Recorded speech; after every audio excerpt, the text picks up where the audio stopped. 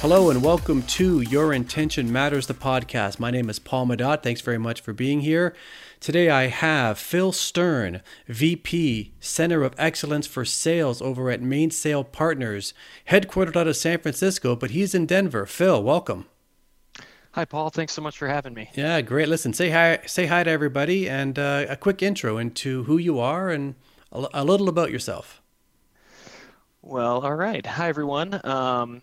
Like Paul said, I'm Phil Stern, based in Denver, really the Southwest foothills. We live in this beautiful community that backs up to the open space, so we get to do a lot of mountain biking and trail running right from the house. Otherwise, I spend lots of time with my wife, Dana, and son Everett, my dog Woody, and anytime we can be out in the mountains is a good time for us. I love it. Well, listen, thanks very much for allocating the time. You know, Phil, the title of the podcast is Your Intention Matters, and that all stems from everything starts with intention. It starts with the fire inside, and nothing is really handed to anybody. And oftentimes what happens is individuals see the current version of Phil Stern, and they'll make an assumption about you and how you got to where you are, but they didn't see the Phil Stern from 20, 30 years ago as you had a meandering career as so many of us do. So I'm excited for you to share your story. I think it's a pretty cool one. You ready to go? Ready to go. Okay, good. So let's start with this. Current state today, what is your why? What gets you going? Yeah, I love that question. The thing that really gets me going is supporting the people who I work with in any way that I can. And I know that's a really broad and vague statement, but when you're a sales leader, which I did for about a decade, it's really just about growing the people on your team. And if they are growing in their roles and they have greater job satisfaction and come in happy and excited every day, they're going to treat your customers better. And it's this virtuous cycle. And all you had to do to get there was really invest in them, genuinely invest in them. And I think that's so important. So my why today is the exact same thing as it's been for more than a decade. It's just support the people who I work with and all the people who I get to interact with. And in doing so, I think we create really happy, motivated people who do great work. All right, good. That's a great foundation. So if you're a regular listener to this podcast, you know I like to go back to the beginning, or as far back as I can go, at least in terms of your career and when you were ready to get started here. So Phil, in your case, let's go back to Bowdoin College in Maine. What did you graduate in? Yeah, so boy, thanks for calling this back for me, Paul. So I was a music major, Of course you were. which of course every great sales leader started with music. But what I like to say to anyone out there who's sort of rolling their eyes at me right now is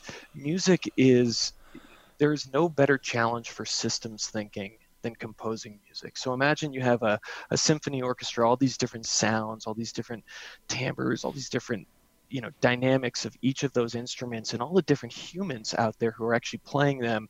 And your job is to organize them and create harmony in a way that the whole system itself is beautiful in the end. And so if you'll allow me that analogy, what being a composer and studying music theory for 4 years taught me was how to organize disparate systems into something that made sense. And I consider myself to be a strong systems thinker as a sales leader. Fair enough. And so what was your first job, so to speak, once you finished? Yeah, you got me again. I was a math teacher. Okay. Of course, naturally, you're a music, you study composition and then you go right into math. Now, Phil, you were able to tie in the music major into your vocation today. So I think math is going to be a slam dunk. So the floor is yours. Yeah, well, math is interesting. That I love math, and obviously, I think all of us as sales or business leaders, we use math every single day. I can't tell you how often I call back to high school algebra to make decisions for my teams. But if music was all about systems thinking, math was all about logic. Math was all about understanding how we can use numbers to make better decisions. But really, one of the things that taught me very early on was the importance of customer service. And when you're a teacher, the parents are your customers, and they are tough customers. And there's no they care so deeply about the well-being of their kids that it can make the relationship between the teacher and the parent really strained at times. And so that was a very good lesson for me as my next step finally was into the corporate world. So let's talk about that. So how long were you a math teacher, and what was behind your decision to make that shift in your life? Yeah, so I taught math for 3 years. I was also a school administrator in the latter half of that. And there are a lot of things led me. At the time, I was living in a small town in Colorado, which was beautiful, but also a little bit insular. And I had a lot of family back east in Boston, and I was ready to kind of go and I suppose find something that really tapped into my competitive spirit. And so when I moved there, I was really looking for roles in which I could be in a corporate environment. I could, start a career, something that would be long term, something that would be really exciting. But most importantly, I just wanted to find something where every single day I would get up and learn something new. And that's really what drew me from Colorado to Boston, and then ultimately into Forrester Research. And so talk to me about that. So did you go to Forrester after ending your teaching career? That's right. You did. Okay. And so what did you do there?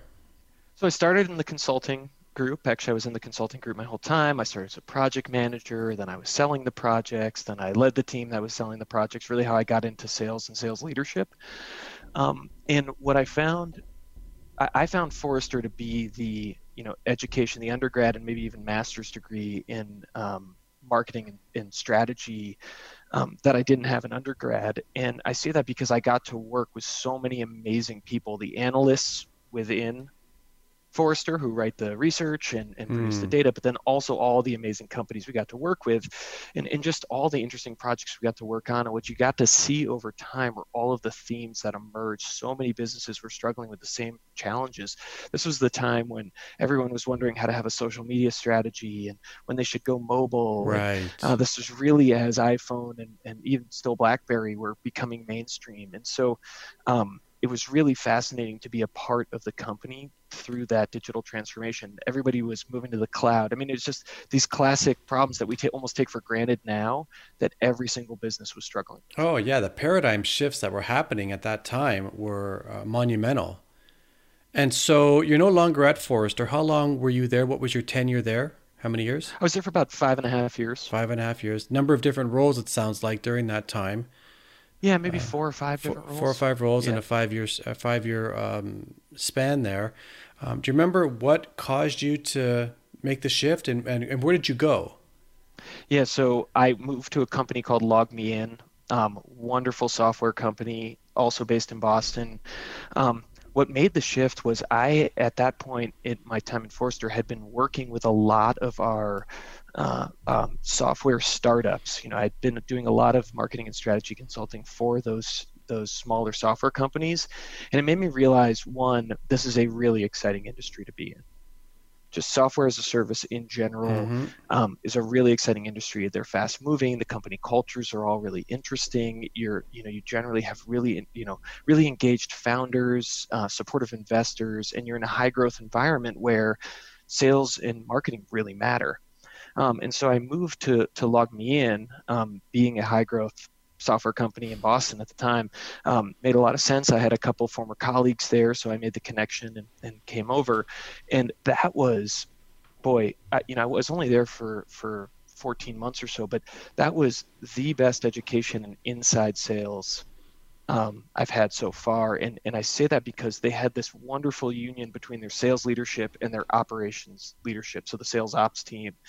And they just used data and systems in a way that I hadn't seen before.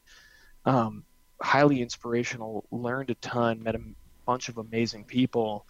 Thought they had a great product, but then, like a lot of people, that happens in their career, my phone rang, and it was a very exciting opportunity again.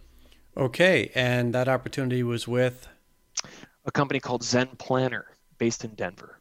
Okay, so you went to school in the Northeast in Maine. You then became a teacher in Colorado, Correct. right? You then get back into the corporate America, so to speak, and then you go back east to Boston, and then the phone rings one day from a company called Zen Planner, and that's drawing you back to Denver. That is true, and I am so grateful and will be eternally grateful to my wife for the encouragement and support she had. Because at that time, we owned our house in Boston, and we had a wonderful life there. And I sort of put the phone on hold for a sec and said, "Hey, you know, would you be interested in moving to Denver? When?" I'm like, "Well, like in 4 weeks." And the answer was yes, which was just incredible. Like, again, I have a huge debt that I'll have to repay someday. But so we packed up, sold our house, and moved to Denver in about a 4-week span. Well, everybody does that, Phil. Come on. Yeah, I know that's standard. Yeah. Hey, listen, I'm curious about something. I'm going to use a sports analogy here that athletes have like a no trade clause, but sometimes they'll give the team a number of teams or cities that they're willing to go to. Your wife, Denver, was on that list, but if it had been somewhere else, would you still be in Boston, you think? Potentially, yes. Well, Right. that is you really picked up on that point. Well, Denver was on the list. She sort of had always had this interest in living near the mountains, Hmm. and so luckily for me, the offer was there and not somewhere else that maybe didn't have some of the natural amenities she was looking for. Okay. And so you make the move, you move your family to Denver with Zen. How long was your tenure with Zen? I was with Zen Planner for almost 4 years in a number of roles, and I was also there through the company getting acquired. And so for about 3 years prior to acquisition, and then a bit of time post acquisition as well. Okay, fair enough. And then were you in transition before your next role, or were you able to transition immediately once the acquisition you kind of came to a close? After post acquisition, after my time at Zen Planner came to a close, I did actually start basically right away at Gusto. Okay. And again, that was network related. I had met a recruiter at one point. And really what I did was when I decided it was time for me to move on from Zen Planner, I reached out and said, "Hey, I'm looking." And he started sending a few opportunities over, and Gusto was the fourth one. And the thing that really drew me to it, and it was the same thing that drew me to Zen Planner and logged me in, is it's a company that serves small businesses. And the success of small businesses is really at the core of everything they do. And my mom was a small business owner. I just have such a deep passion for that as the backbone of the American economy, and the importance that software can play in helping the small business owner kind of unlock time in their week to go and pursue their passion, which is the business that they open, versus doing the books or payroll or sales and marketing for their business. Is really like the software in this case can unlock so much potential for them, more than I've seen in enterprise. I understood. Makes perfect sense. So pretty good environment there. Take me back to your decision to move on from them as well. I know, gosh, this is a theme. We have a theme going here, No, Paul. we all Um, do. We all do, right? so yeah, Gusto, another place. And by the way, I should say I feel incredibly fortunate and humbled that I've had the opportunities that I've had. This is, it's not lost on me that there have been amazing places to work and amazing opportunities along the way. So with Gusto, another truly amazing company, they are going to do such incredible things. They continue to do such incredible things. They already have accomplished incredible things.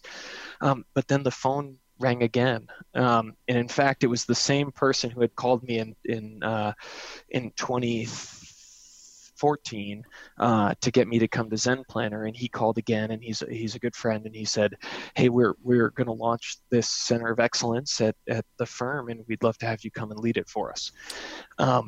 And like the other opportunities that came up, I saw it as this just really interesting intellectual challenge that gave me the opportunity to support a lot of different sales and growth leaders. And I just knew that would be something I'd be excited to get up for every day. Phil, here in the US, we have, call it 350, 400 million people almost, here. And obviously not everybody's an adult, but call it 200 million, pardon me, working adults and professionals. What is it about you? And this is a difficult question for some people to answer, but what is it about you that you think that people are finding you and your phone is ringing to want you to be a part of, their environment when there's no shortage of top talent out there, really? Yeah, that's an interesting question. It is harder to say about yourself than it would be for someone else to answer. What I think has helped me, I think it's sort of two, maybe three things. I think one is for me, it's always about the investment in the people who I work with. And I mentioned that earlier in the podcast, but it's really about developing the people and giving the people around you opportunities. And that's really how you create success for yourself too, because your whole team's talent level will rise and the results will follow, and it's good. So it makes it a really nice cycle. But I think that, and I think the fact that I have just a values-based leadership approach to leadership that I take very, very seriously. And I think the companies I've worked with have seen that, and known that, and understood that about me, and appreciated it. And I think when, if I think the reason the phone has kept ringing is because they know they're going to get the same person that did work for them, that they appreciated and liked, 5 years ago or 7 years ago. Well, I appreciate your willingness to answer that question. It's always hard to, it makes it sound like we're pumping our own tires, and I'm not trying to do that, but it's always hard to say why me. But I think your answer, it was clearly very, very true considering what you've been able to create with your career. And it's been early days for you at Mainsail, but from what I know, from what you shared with me and what I understand about the company, they're on the move. So things are good so far? I love it. It was the easiest part of my decision to join Mainsail was the people at Mainsail. Having been in their portfolio and knowing a lot about their approach, I really knew what I was walking into. And the first day, just the way the team welcomed me, the way I felt valued right out of the gates, I just knew that I had made a great decision, and that I was working with a group of people who I think we were going to do really cool things together. And you get to stay in Denver. And I get to stay in Denver. Yes, imagine if I asked my wife to pack up and move again. Yeah, we're going somewhere else. I don't know. Especially with a son now in the picture, it's not quite the same scenario, right? Yeah, I don't know that one would have flown. Yeah. Well, listen, I love Denver. I don't live there. It's a great town. Are you a Broncos fan? You can't live in Denver without supporting the Broncos, right? Yeah, boy. So I grew up in New Jersey, by the way, spent a lot of time in New England, and now I've lived in Denver twice. So to be fair, I'm really a person without a team at this point.